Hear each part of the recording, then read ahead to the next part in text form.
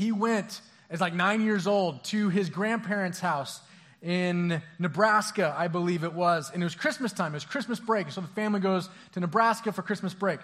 Grandma and Grandpa are there.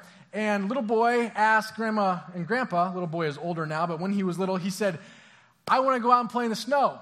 And Grandpa said, no, you can't go out and play in the snow. Just like that, kind of matter of fact, like that'll do it, that'll squelch it. He comes back a few minutes later, determined, like, I want to go play in the snow, Grandpa. And Grandpa says, no, you can't play in the snow. And he's thinking in his mind, like, why? Because that's the next question coming from a little kid's mouth. And he says, because there's snow snakes in the snow. So you can't go play in the snow. And the kid's like, snow snakes? I mean, he's like 8, but he's snow snakes. Really? Snow snakes? And the grandpa says, yeah, snow snakes. And the little kid says, do these snow snakes bite? And Grandpa goes, freewheeling here. He's like, no, they don't bite, but they like crawl up your leg and jump up your butt and freeze you from the inside out. And little kid's like traumatized. And he did not go and play in the snow. Then he gets back home to the glorious West Coast, and he goes to school the next Monday, and the teacher's like, was everybody's Christmas vacation? Was it fun? Was it nice? What'd you do? Little boy, what did you do? And he goes, well, I went to Nebraska. And she says, well, it must have been cold in Nebraska. Yeah, it was cold. There was a lot of snow.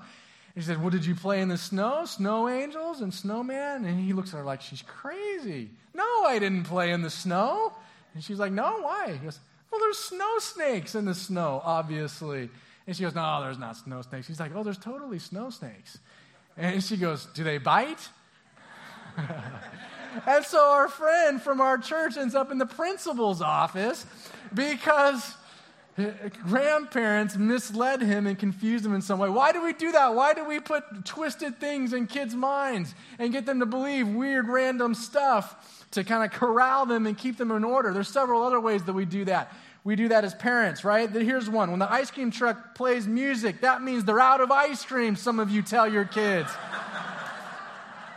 This one came from our Facebook. It was like #Thursday, and one of you posted that either you do that to your poor child or your parents did that to you. I'm sorry for the therapy and the cost of that you've incurred. Here's another one. My mom told me there was a little man who lived in the fridge that would turn on the light when the door opened. I believed her, and I was terrified of that little man. Next one. My parents told me about Santa and how he'd eat me for Christmas if I wasn't good. Who says that? I mean, the jolly fella has a big belly, but that's going a little overboard. One more here. If you don't finish your dinner, Buzz Lightyear will die. What kind of cold-blooded child torture is that? But here's the thing. I think that all of us have some misguided ideas in our head from childhood, from experience, whatever, about who God is. I think just like the Easter Bunny, Christmas, and some crazy stuff like that, we grow up with some weird, twisted stuff in our minds about who God is. God, you might associate coming up as like the God of unicorns, It's like they're cute and nice and mythical and maybe real, not real, like Bigfoot or something like that. Or maybe it's the genie in the bottle God, He blesses me with good stuff when I ask him nice or when I have good behavior. Maybe you've come up, you went to Sunday school and you have like flannel graph God, and you just know like from the little images that you saw or how you colored growing up or things that you'd been exposed to, grandparents, things that they said. And whatever it is, you probably have some thoughts in your mind that are just not helpful about who God is. And maybe what's happened over time is as you've grown up, those thoughts or those experiences that you had about God, maybe they came face to face with the harsh realities of life, of pain, of divorce, of death, of discouragement. And you've been trying to figure out, okay, where does this fit? Because there's this God, this little kid God, or there's this Bible God that's mysterious, and then there's the real life that I'm up against. And I don't know what to do with this. And so maybe you do what a lot of people have done, and when things get confusing or they get big and mysterious, you start to distance yourself. And maybe You've begun to treat God a little bit like a Facebook friend, like a social media buddy. And you kind of let people know on your updates kind of what's going on in your life, but that's good, I shoot out a little prayer here and there, or I go to church periodically, and so God, I kind of check in with God. But don't let him post on my wall about how I should live. Let's keep this thing at a cordial distance. And I think some of us treat God that way. Or maybe we'll get really desperate. We'll put out a plea out there in social media land, and we're just like, God, help me. I need help now. This is crazy. I thought you were good. And so we have these ideas because of our experiences, because maybe we've learned to distance, and maybe this God isn't safe, or he's not what I thought he was. And maybe for some of you, whether it's today or in this series as we go, as we start this series called The Outsider's Guide to Jesus, maybe for some of you, it's going to be like kind of a re-believing. Maybe it's going to be like a religious detox, and you need to let go of some other images of God and refine who God really is.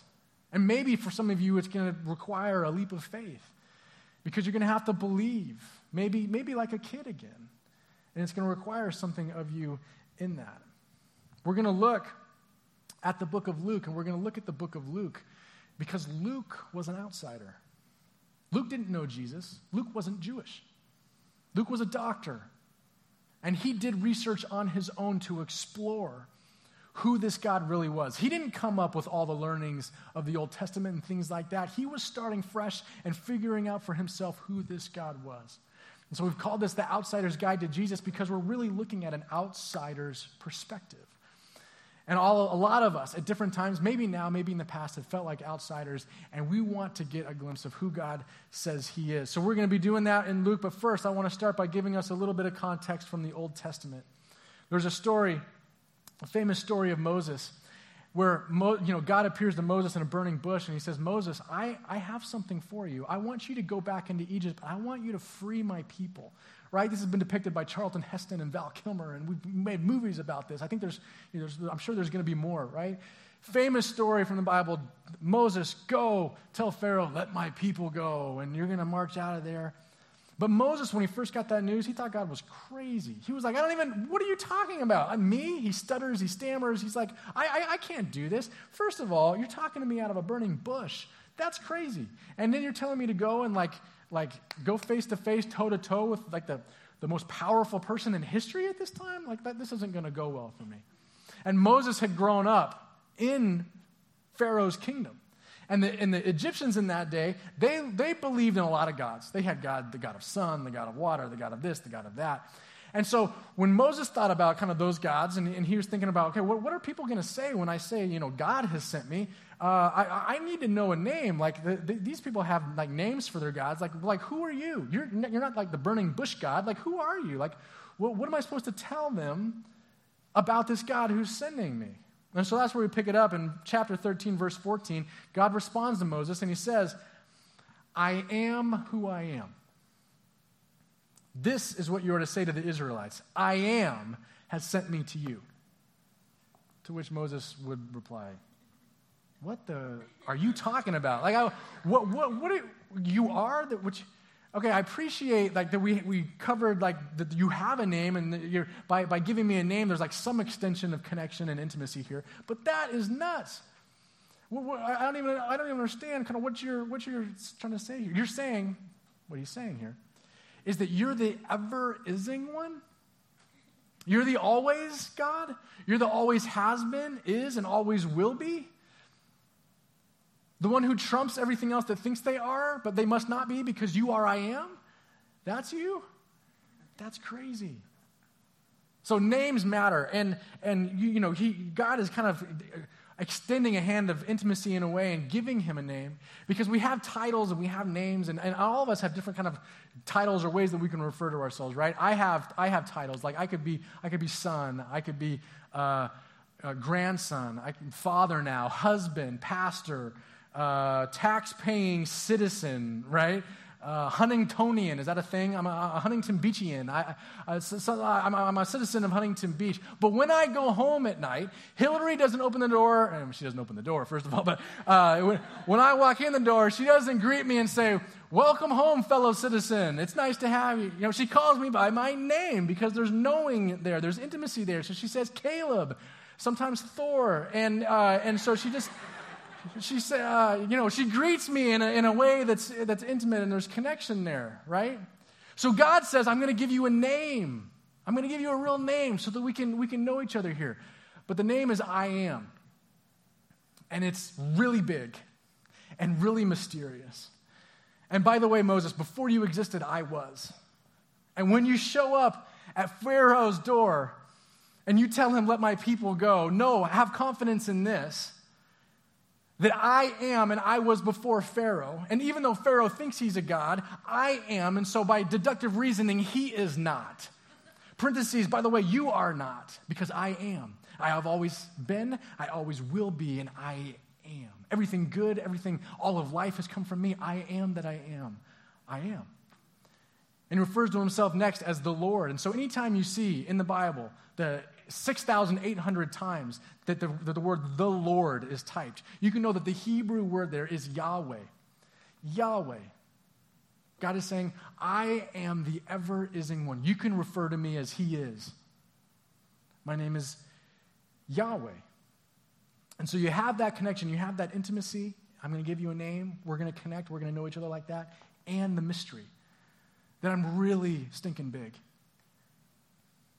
Now, in this next passage, God has through Moses, led the people out of captivity in Egypt. And he brings them to this mountain, and here we pick it up. God's going to show himself to his people. On the morning of the third day, there was thunder and lightning. Notice there's thunder and lightning. With a thick cloud over the mountain, and a very loud trumpet blast. Interesting stuff. Thunder, lightning, thick cloud, trumpet blast. Everyone in the camp, all the Israelite people that have just come out of Egypt, now they're in the desert at the base of this mountain, they trembled and shook. They were panicking. They were scared. This must have been an incredible sight, an incredible moment. Then Moses led the people out of the camp to meet with God. And they stood at the foot of the mountain. Mount Sinai was covered with smoke because the Lord descended on it with fire. The smoke billowed up from it like smoke from a furnace, and the whole mountain trembled violently. So here you have Yahweh, the ever-ising one, who just brought his people out of Egypt, now showing up for the first time to his people. Sort of. Because he doesn't have any kind of a form, but he shows up with thunder, lightning, trumpet blast, smoke, and the quaking of the whole stinking thing. And so he's there, and yet you can't see him. You just see the stuff that proves that he's there. Are you with me? And the thunder and the lightning and things like that are pretty intimidating things. I mean, Hillary, if you know my wife Hillary, she's a very funny human being. And she messes around when people are like giving her a hard time or trying to pretend like she isn't tough or something like that. She has this deal where she picks up one arm like this. She goes, "Don't mess with me because this is thunder. This is lightning. Don't get caught in a storm." Like that. I don't know. You gotta have her do it sometime. But it's hilarious. But the point being that thunder and lightning are intimidating things. They're big, powerful things. And so when God shows up, he shows up in power. And the people are intimidated. And in fact, they're so intimidated that they say, "Moses, how about you go? We're going to go back to camp. God, this Yahweh, the thunder and lightning guy, that's too much for us. That's too mysterious. That's too big. That doesn't seem knowable. How about you just go and meet with this God?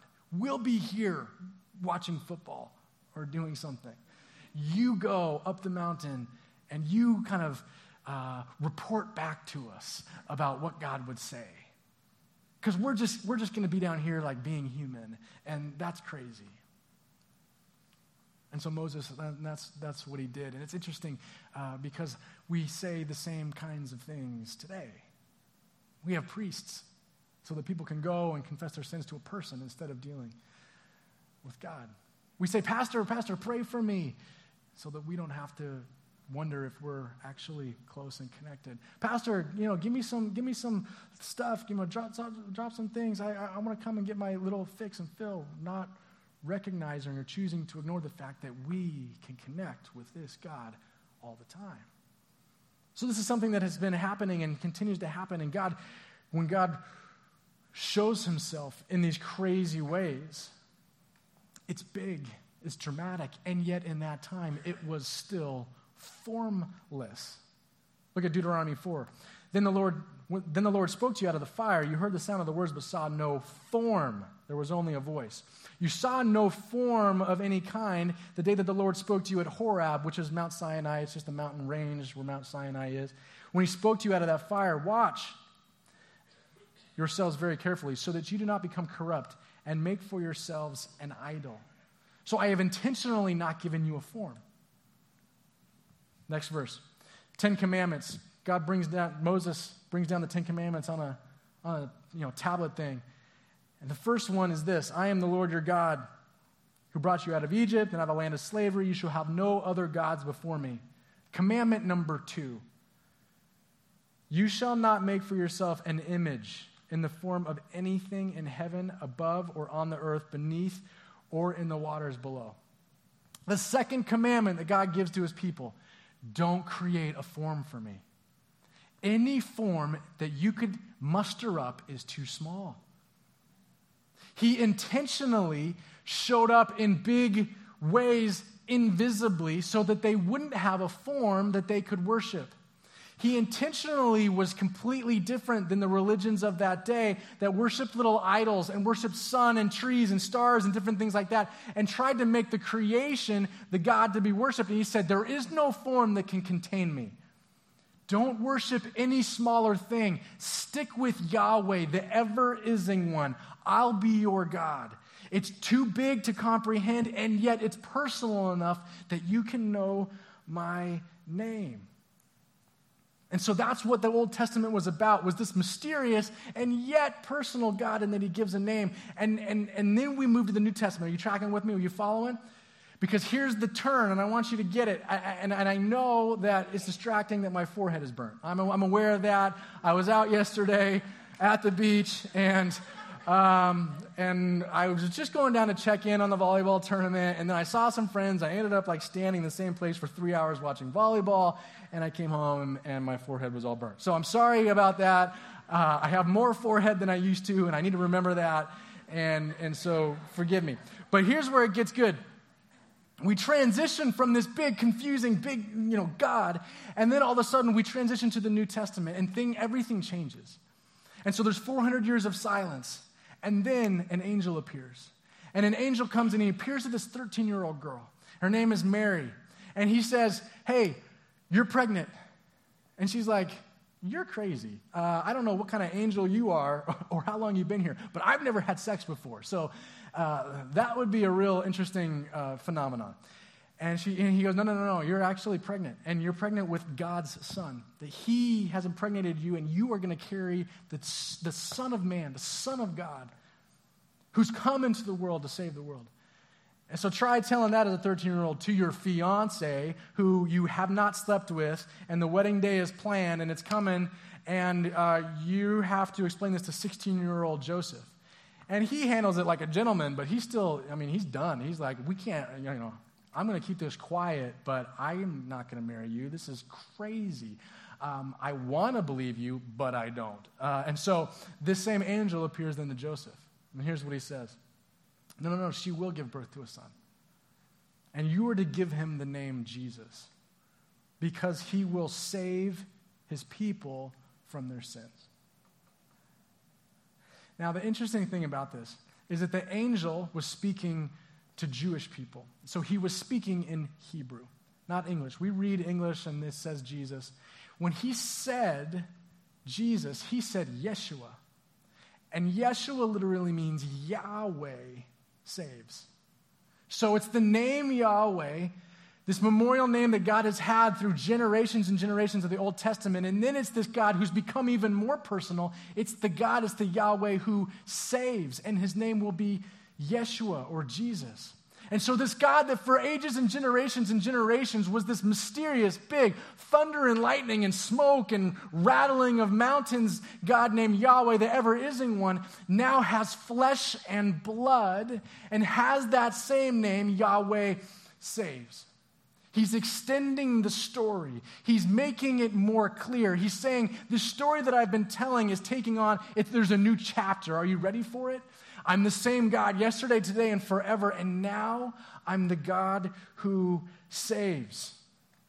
So then this Jesus grows up and he does crazy things. He does miracles. He heals the blind. All of a sudden they can see. He heals the lame. All of a sudden they can walk.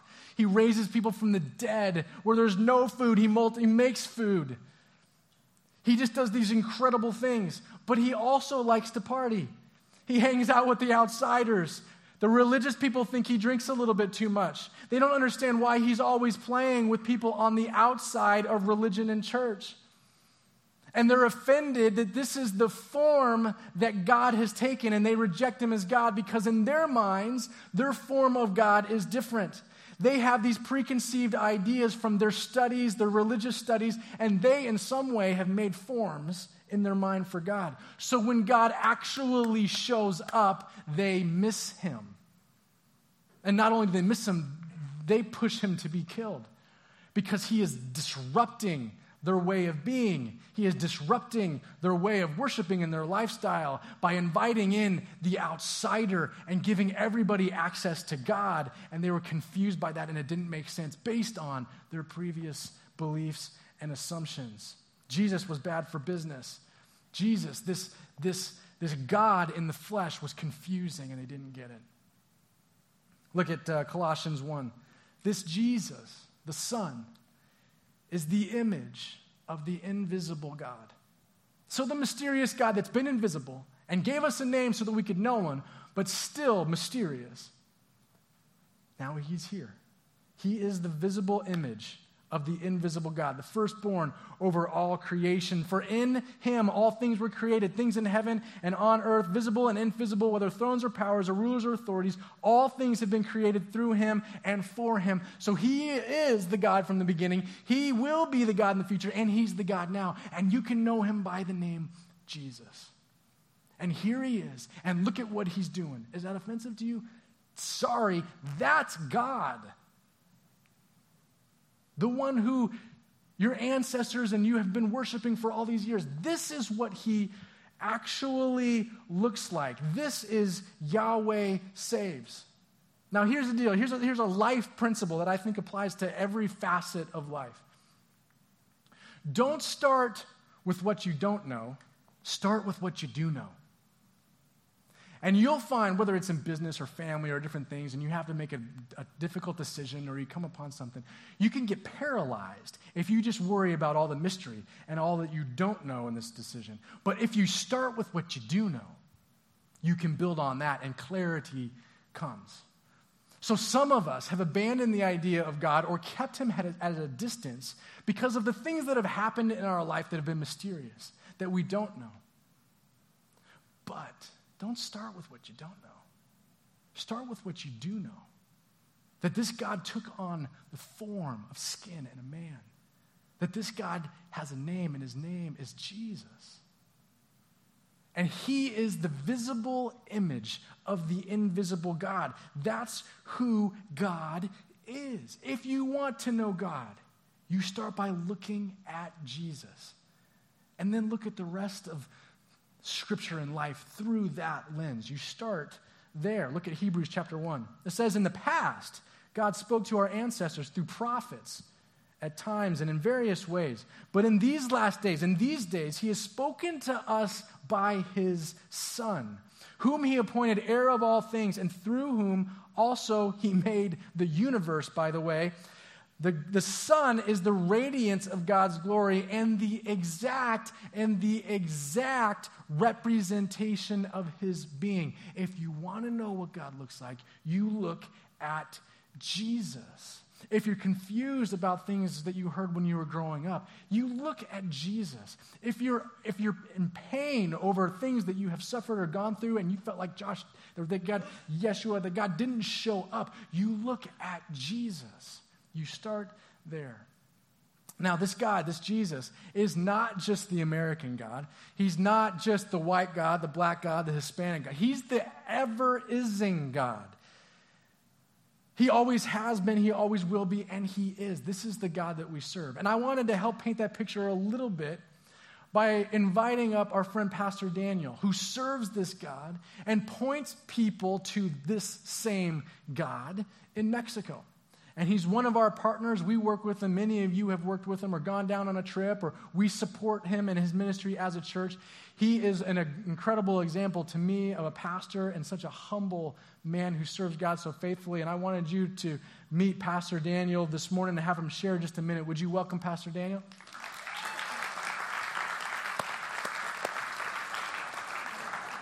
God bless you all. So, Pastor Daniel, can you just tell us a little bit of your story, kind of how you got to where you are in Mexico and how that journey happened, you know, what God did to bring you there? Well, about 25 years ago, I got my green card and started working in San Diego.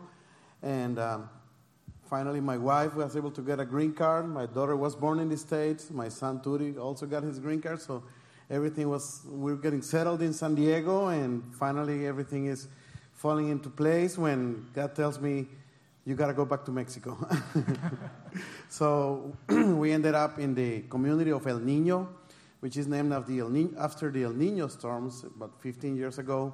And a lot of people were misplaced and ended up in that community, which is one of the poorest communities in Tijuana. So you and your family are in San Diego. You went through all the hoops and the whole process, got the green cards, you're there, you have jobs, you're plugged into a church, and then God says, I want you to go back, and I want you to do ministry back there. What was that journey like? How did you kind of get there with God on that? Well, it wasn't easy because everybody is trying to get across the border to get a job and get settled. And there's people lining up every morning to get across the border to work, and we're going south. So we couldn't really understand. It just we didn't even try. We just obeyed God in what He was calling us to do. Told my family we need to go back and live in Mexico, in Tijuana, a totally different community. There was no running water, no sewage system, no electrical, but that's where God called us, and we started working there in the community and just started feeding kids. We started sponsoring kids and just connecting with American churches that would help us do that. And right now we're feeding over 200 kids in 2 different communities every day, and we are planting churches as well. God gave me this vision to plant 50 churches, and I said, how am I going to do it? But I said, I have to trust you on this one. And 7 years later, after we started planting churches, we have 20 churches now. 20 churches now in 7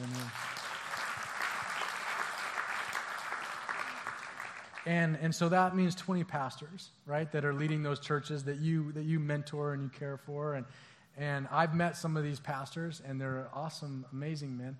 And most of them, all of them maybe, are bivocational in that they have full-time other jobs, and they go and lead these churches in their neighborhoods. Is that right? Yes. They work, some of them work in construction, some of them work in factories. So we have these guys working 50 to 60 hours every week, and some of them riding the bus to get to work and riding it back. So that means about 12 hours out of the house. And then on the free time that they used to have, now they're pastoring churches. And they're working so hard, and it's just full time for them. So one of them told us the other day. I asked him, when was the last time between your work and the church that you had a day off? And they said, I can't remember. Yeah. So given that we partner with these guys and we want them to be well, one of the things that we are doing is we are helping Pastor Daniel and the team build a little retreat house, right? And so that all these pastors, and there will be more of them, many of their homes are like literally attached to the church where everybody meets. Daniel's is. And so when we went and we visited, we stayed with them in the home that's attached to the church. And so they're on like 24/7. And so for Pastor Daniel and Yoli and the family and these other pastors, give us a little glimpse of the vision of what just this little retreat home and how it's come to be. Yeah, my wife and I, we bought a property in Rosarito about 20 years ago that we just wanted to invest. We were both working in San Diego. We were both have jobs. So let's invest some of the money. And we didn't know where God was going to take us. Sometimes my wife said, let's just sell it, get rid of it, use the money for something else. But God had other plans. And when we visited the retreat house, we were, just like I said, never having a day off. The Mariners, Pastor Kenton told us, you have to go to the ministry house and spend a week there. So my wife and I went there, and that just got the idea that we needed a place to provide a place like that for the pastors.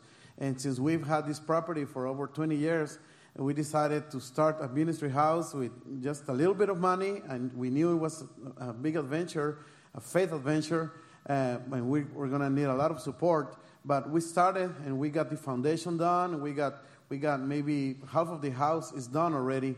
So on November 2nd, you guys are coming down, and hopefully a lot of you are coming down and supporting this, and just to keep the pastors going. You know, there's no way these guys, even though they're working so much and they're investing, some of the money they make at work, they invest back in the church. So it's not like they're making money from the church, especially when they're new churches that are growing.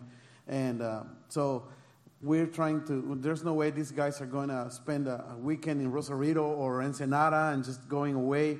They have no money to do it. We even had one of our pastors whose daughter passed away, and we were just looking for ways to support him, and we ended up taking him over to Tecate, to a ranch, but we had to pay and all that. So it was great that we were able to help him, but there's just no way these guys can get away from all the work and all the stuff that goes on. Yeah. So even though they love the Lord and they love the church, and that's why they're doing this, but they don't even know that they need to get this rest as well. Yeah. So we're talking about people who so believe and have had their lives transformed by this Jesus, by this God, that they are dedicating their life to helping others know God. And they are also working, the guy I met was working 50 hours a week at Samsung in one of their factories and helping to lead a church. And so all 20 are in that kind of a boat. And so we support Pastor Daniel and their ministry financially. We also send groups down once a month. And so if you want to be a part of that, you sure can be. You give to our church and we support them, but you can also go on this trip and on November 2nd and be a part of helping build this little retreat for all these pastors that don't otherwise get any time to rest. So we are grateful. And we just want to pray for Pastor Daniel while he's here, and we have the privilege of having him with us.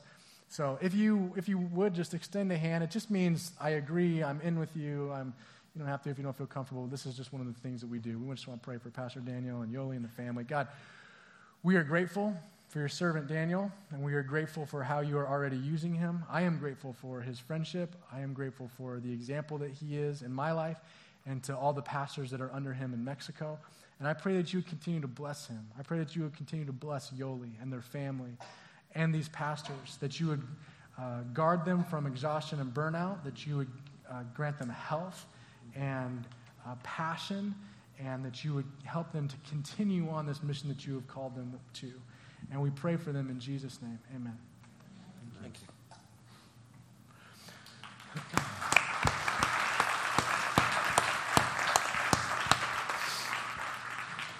This God is a big God. He's a Korean God. He's a Mexican God. He's an American God. He's a God who always has been. He's a God who always will be. He's the God who is. He's the God that's the source of every good thing. He's the God who's there when you don't feel him. He's the God that's mysterious, but he's the God that's close, and he's the God who gives us the name Jesus, who came to this earth and lived and died for us, that Yahweh would save us. And we can get to know this God through Jesus. And so I want to finish where we started, and that's just with a little vision of what's coming in the book of Luke. Look at the first few verses of Luke. It says, Many have undertaken to draw up an account of the things that have been fulfilled among us, this crazy life that Jesus lived, just as they were handed down to those who were first eyewitnesses and servants of the word, who saw and knew Jesus. With this in mind, since I myself have carefully investigated everything from the beginning, I too decided to write an orderly account for you, most excellent Theophilus, so that you may know the certainty of the things that you have been taught. Luke was an outsider. Luke didn't know Jesus. Luke wasn't even Jewish. He didn't grow up learning the Bible stories. He was a doctor. But he was so convinced and had his life so transformed that he wanted to do the research himself. He wanted to seek out for himself, who is this God really? It's thought that maybe Theophilus was a very wealthy man who underwrote his adventure. And so Luke went from town to town, place to place, interviewing people who had been eyewitnesses and people who had heard from eyewitnesses, and he took down his own account. And so when we look at Luke, we see the account of someone who was an outsider, who didn't walk with them, who wasn't Jewish, who maybe felt like you and I have felt as we try to get a glimpse of this God, who has been mysterious, but now is knowable in the person of Jesus Christ. And so it's our hope and my hope that this series, that these next weeks, will just illuminate a little bit more who this God is through the person of Jesus. You don't need more religion. You don't even actually need more information. You just need more Jesus. And that's what we're going to look at.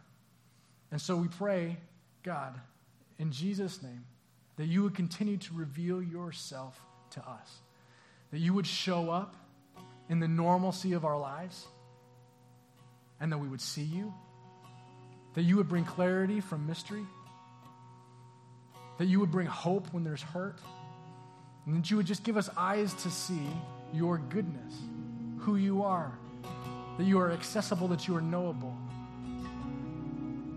We want to know you, God. We want to know you. And we pray these things in Jesus' name.